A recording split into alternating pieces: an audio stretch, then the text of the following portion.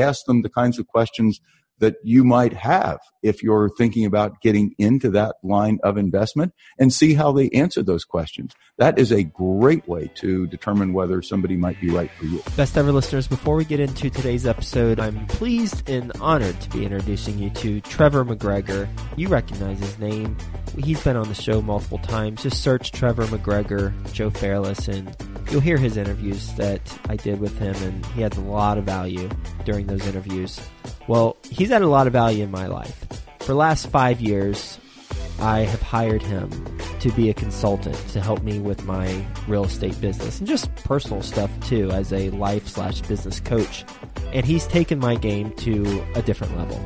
Before I hired him, I had 4 single-family homes, and oh, by the way, I was also single. Fast forward to today, my company controls over $300 million worth of real estate, and I am happily married. Clearly, results are going to vary, but he has helped me in 5 years do things that I didn't even have on my radar. So I suggest that you speak to Trevor McGregor if you're looking to take your real estate investing business to the next level. If you've had success and are looking to build on that success, then he's your guy. Go to trevormcgregor.com or coachwithtrevor.com, and you'll be able to apply for a conversation with him, coachwithtrevor.com. We used to do a free consultation. We got too many free consultations, and he actually is pretty full with his consulting program, and he's very conscientious about the value that he adds. He wants to add tremendous value, so he's being very selective with the people who he does work with. So go to coachwithtrevor.com and apply to have a conversation with him, and then you two can decide if it makes sense to work together or not and hire him as a consultant. It has impacted my life in a tremendously positive way. Him and his wife have gone to my wedding. Trevor's been to my conference a couple years, and I know him well, and I suggest that you get to know him as well. coachwithtrevor.com. Best ever listeners, how you doing? Welcome to the best real estate investing advice ever show. I'm Joe Fairless. This is the world's longest running daily real estate investing podcast. We only talk about the best advice ever. We don't get into any of that fluffy stuff. With us today, Greg Hague. How you doing, Greg? I am doing fantastic, Joe. My pleasure to be on your show. Thank you. Well, I'm so grateful that you are on the show. A little bit about Greg. He started with 3 agents and built a 122 office, 4,000 agent real estate firm, holy cow, then founded what became the #1 Christie's luxury home brokerage in the Southwest. He is an attorney. He also is an investor, and we're going to be talking all about his background and the tactics that he uses as an investor. He has a very particular way that he invests in type of properties he invests in, and we'll talk about that. So with that being said, Greg, you want to give the best ever listeners a little bit more about your background and your current focus? Yes, I grew up in the business. My dad was a realtor. Actually, I have a fun little thing. My dad was a realtor. My mom was a realtor. My uncle was a realtor, kind of a thing. My wife is a realtor. My kids are realtors. So grew up in the business. Cincinnati, Ohio, moved to Scottsdale, Arizona in 1981. I started that company that you referenced. And some good investment advice is that if you want to be a savvy investor, you will not start a real estate firm that grows to 4,000 agents because you have no time to focus on investing. In any case, sold that. Then did start a luxury home brokerage. And the focus of my investing, I have one major rule that I follow in my investing is I don't invest with other people. When I say with other people, I do not let other people manage my money. I figure that I am the one who will care most about my money, but also realize that with respect to investing, there are only certain areas that I know and other areas that I don't. So my thinking was to figure out one investment model that I could learn and know meticulously. I call it with meticulosity, and then execute on that model. And that's what I've done. And I'll be glad to share that with you today. Oh, I love that approach. Just focusing on one thing and doing it at a very high proficiency and then maximizing the results that way. So please share us. What's your approach? I grew up, as I say, in the real estate business, and that's the residential real estate business. So I'm not a commercial real estate expert. I would say that I'm a residential real estate expert, having been in it, I hate to even say this, for 50 years. This is my 50th year. I was licensed in 1967. And after I was fortunate enough to be successful, obtain a reasonable net worth, I did start investing because I realized that passive income is a true way to escape and be free. And my focus was on residential real estate. So let's start there. Number one. Number two, I love the idea of renting homes. That's pretty simple, buy and rent homes. But I actually like better the idea of renting homes in a way that I could sell those homes at maximum price. And actually, let's say even at more than retail price, where I was accomplishing two, in my view, really commendable goals. Goal number one was to rent homes and get cash flow. And goal number two was to actually sell those homes at a price that was above market so that at the end of the rental term, I ended up with a closing and a big profit on the home. So I got both cash flow and profit. And the bottom line is that I developed what I call a lease purchase program where I would buy lower to medium price homes where there's a lot of lease demand and they're very affordable.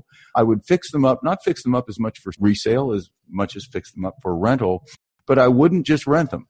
Every single one was never available for rent. And actually it was never available for cash sale. So I would not sell it to a cash buyer and I would not rent it to only a renter.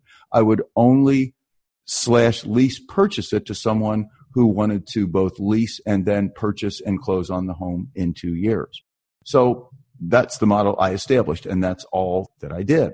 So the benefits of that are, number one, people who are lease purchasing homes are generally people who can't purchase a home, that is, get financing now. Not bad people, maybe just don't have good credit at the point, got hurt in the bad economy, some such thing. And so the real benefits there are, number one, at least in Arizona and most of the states, there's a restriction on the amount of lease deposit you can take. But if you're doing lease in conjunction with purchase, you can take a larger deposit because you can take a deposit with respect to the purchase. So I would get a larger deposit because these buyers can't buy for cash or they can't get financing at this particular time. They're willing to pay a little bit more, let's say 5 to 10% more for a home closing in 2 years. So I did maximize my sale price. They would put up a generally reasonable deposit, let's say 5 to 10% as opposed to lease deposits. And then here's the thing. So they make lease payments, and sometimes, let's say if a lease payment's going to be $1,500 a month, but they could afford $2,000 a month, we'd make the lease payment $2,000 a month, but we would attribute $500 against principal. So they were building equity during the course of the lease.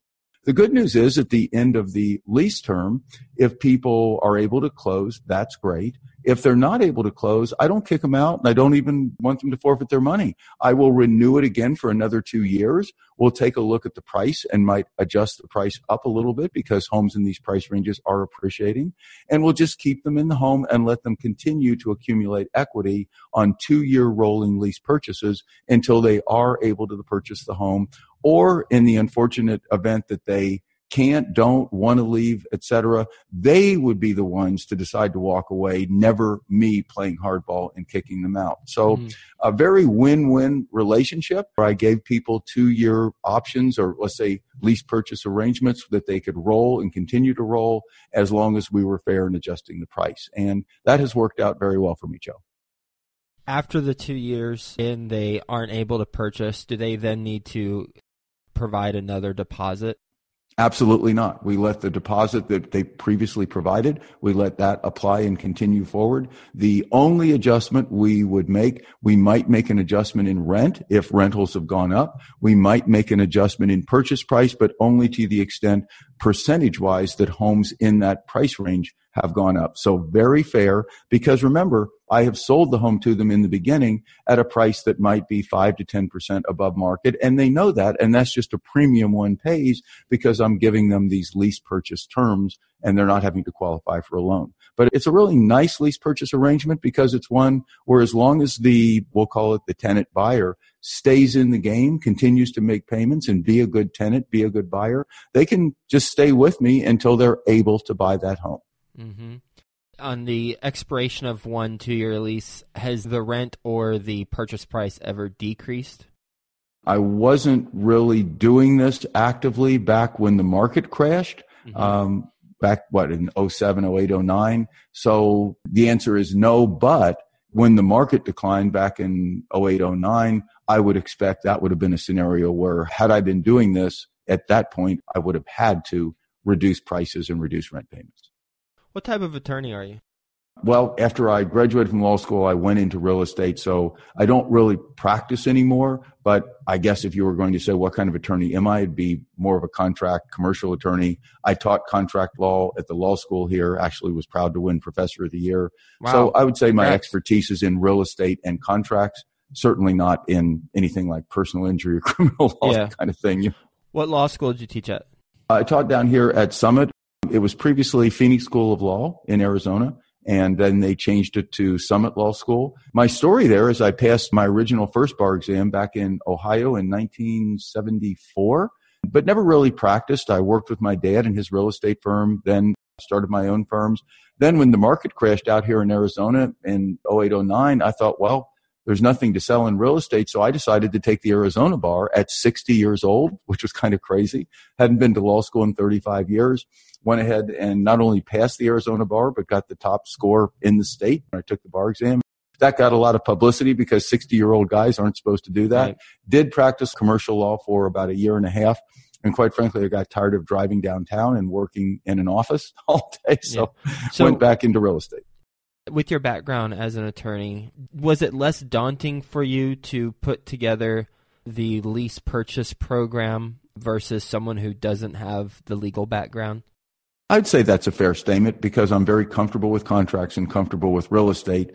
I would probably be more comfortable than most in doing this, although the principles, you don't have to be an attorney to really understand the principles of what I'm doing and to understand the kind of contractual terms that you need. I think really good advice for someone who likes the kind of model I described is in the beginning to work with an attorney just to make sure you get your documents and your processes all dialed in. And at that point, keep the attorney there if you have questions. But I think you could just move forward on your own at that point as long as you get good advice up front. And is the question you ask the attorney when you're screening which attorney to work with simply, have you worked on contracts that are lease purchases? I think that would be a great question to ask. There is a website, avvo.com, that has attorneys go in. You can actually ask questions in Avvo of various attorneys who are looking for business in there. That's what I'd recommend is look at attorneys that have commercial real estate background and then ask them some questions about lease purchases. Have they done that? Have they represented people who have? And do more than that, just actually ask them the kinds of questions that you might have if you're thinking about getting into that line of investment and see how they answer those questions. That is a great way to determine whether somebody might be right for you. Thanks for sharing that. I was not aware of that website, and that will be a resource, I imagine, that will be helpful for a lot of people. With the approach you're taking, the lease purchase, you're getting the rent, so you're getting cash flow, and you're also getting a premium for the house within 2 years, assuming they live up to their side of the bargain. And certainly there's some benefits for you if they don't, and it kind of still benefits them because of how you structured it. So you're letting them renew. It's up to them. The question I have about this, because I imagine some Best Ever listeners are thinking this is a glorified flip.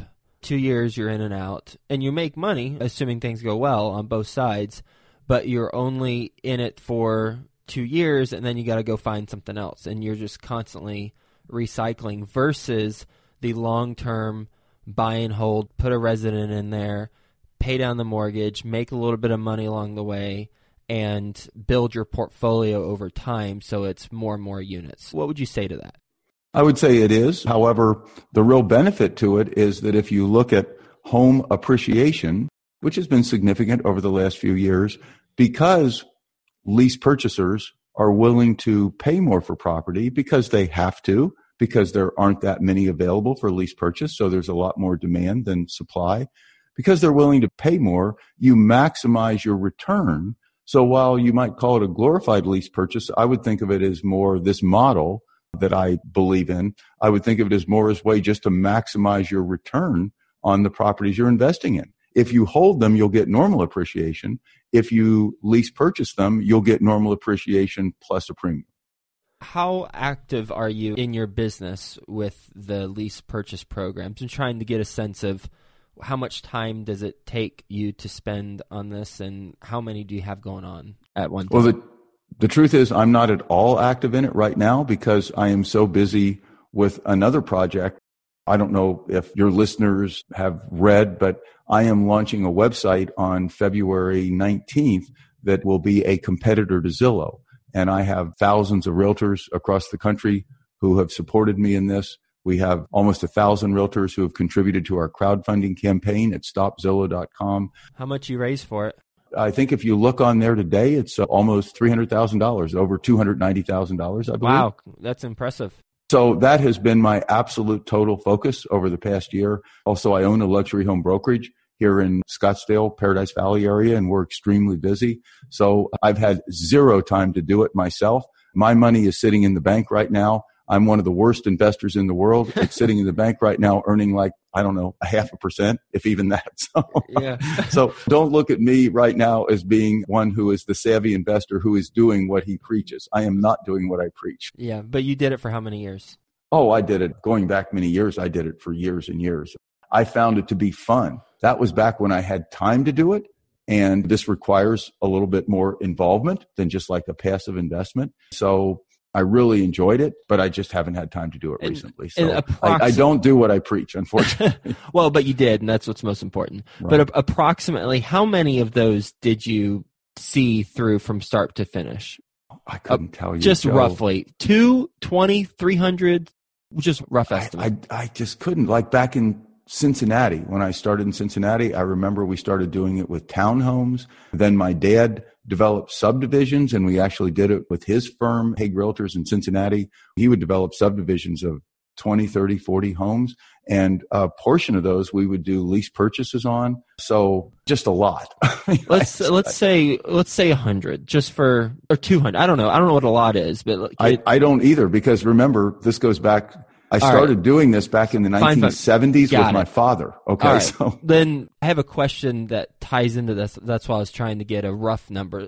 Can we conservatively assume that you did at least 100? If you look at the ones that I've started doing back in Cincinnati with my father and his savings and loan he owned and all that, I would say that we could assume that it was 100. Cool. But again, this goes way back. Yeah, that's fine. That's fine. That's fine. So my question is, now that you aren't actively doing it, money isn't coming into your bank account from that strategy. So my question is, if you could now choose between the approach you took with those 100+ properties, or have 10% of those properties, so approximately 10 homes, in your portfolio making you money that have since had the principal pay down, which would you choose?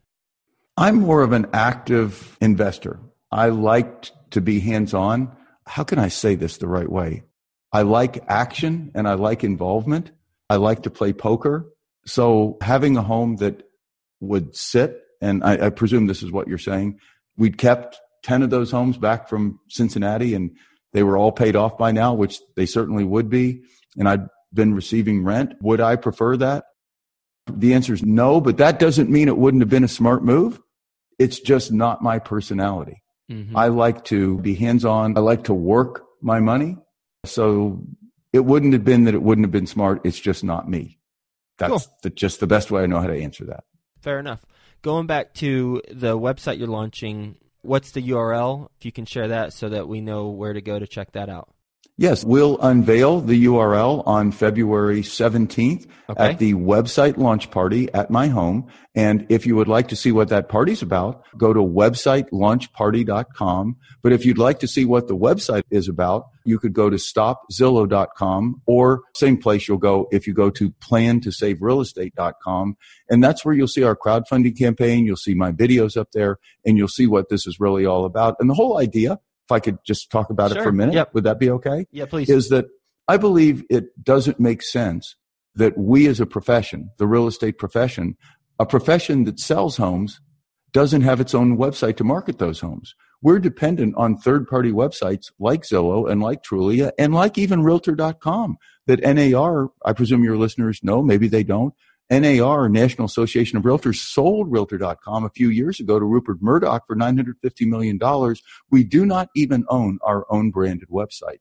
And it's just insane. No other industry that sells a product doesn't have its own website to market that product. And yet we as a profession don't.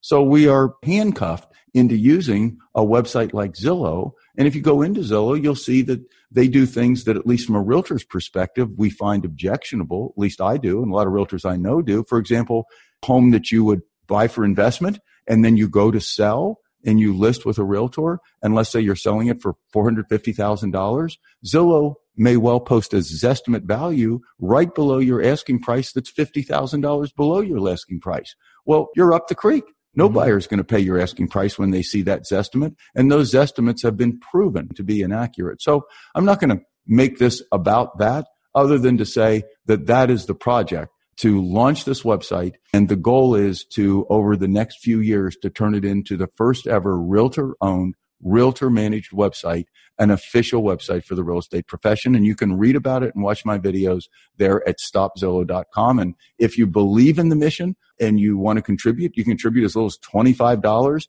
and you'll get access to our smartphone app, website, how to use this on February 19th. That's a Monday. And you'll get access and become one of our supporters, and also one of the first in the country to demo it. You do like to be where the action is, don't you? Yes, I do. That's what I meant. The idea of buying a home and renting it and just letting the mortgage pay down over time, it's a great concept, and it's so right for so many people. It just ain't me. Fair enough. Fair enough. Just ain't me. What is your best real estate investing advice ever? I think this is not going to be watershed, but I'm sure your listeners have heard it many times. But the money is made when you buy, not when you sell. We're going to do a lightning round. You ready for a best ever lightning round? Sure. All right, let's do it. First, a quick word from our best ever partners. If you want to hire the guy who I hire to help me with my real estate investing business, then go to coachwithtrevor.com. That's coachwithtrevor.com. The Target Market Insights podcast is just that, a show solely dedicated to help you learn about target markets through the people successfully shaping them.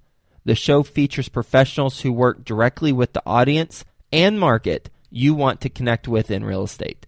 Listen and subscribe today at targetmarketinsights.com. That's targetmarketinsights.com. What's the best ever book you've read? Best ever book I read was How to Win Friends and Influence People by Dale Carnegie, by far. Best ever deal you've done? Best ever deal I did was I helped a friend of mine sell a casino in Las Vegas. That was totally fun and made a lot of money. What's a mistake you've made on a transaction? Mistake I've made on a transaction, gosh, there's so many. Well, I'll just give you one of the minor ones. Is I've bought many people refrigerators and washer and dryers because back in the old days, I've gotten better, because I forgot to exclude or include or whatever. So I've written a lot of checks for refrigerators and washer and dryers. How's that? Best ever way you like to give back? Best ever way I like to give back is, I believe that in this country, it is just so wrong that everybody doesn't have some form of a home, some form of shelter. So for many, many years, I have been a supporter of the homeless with the Phoenix Rescue Mission. And now with my wife, we're getting involved with a organization called Homeward Bound. And I believe that because I've grown up in real estate, that it would be appropriate for me to try to help everybody have a roof over their head. And how can the best ever listeners get in touch with you? They can reach me at Greg, G-R-E-G, at realestatemaveriks.com, Greg at realestatemaveriks.com, or call my office at 480-998-9900. Greg, grateful you're on the show talking to us about your newest venture and project that you have. It's very impressive that you've got about $300,000 worth of crowdfunding already pledged towards it, as well as your singular focus when you were investing on the lease purchase program, talking to us about how to do it, benefits, pros, cons, and also you and I talked about more of a long-term play and what type of personality and approach this would be best for. So thanks for being on the show. Hope you have a best ever day, and we'll talk to you soon. Thank you, Joe. My pleasure. The Target Market Insights podcast is just that, a show solely dedicated to help you learn about target markets through the people successfully shaping them. The show features professionals who work directly with the audience and market you want to connect with in real estate. Listen and subscribe today at targetmarketinsights.com. That's targetmarketinsights.com.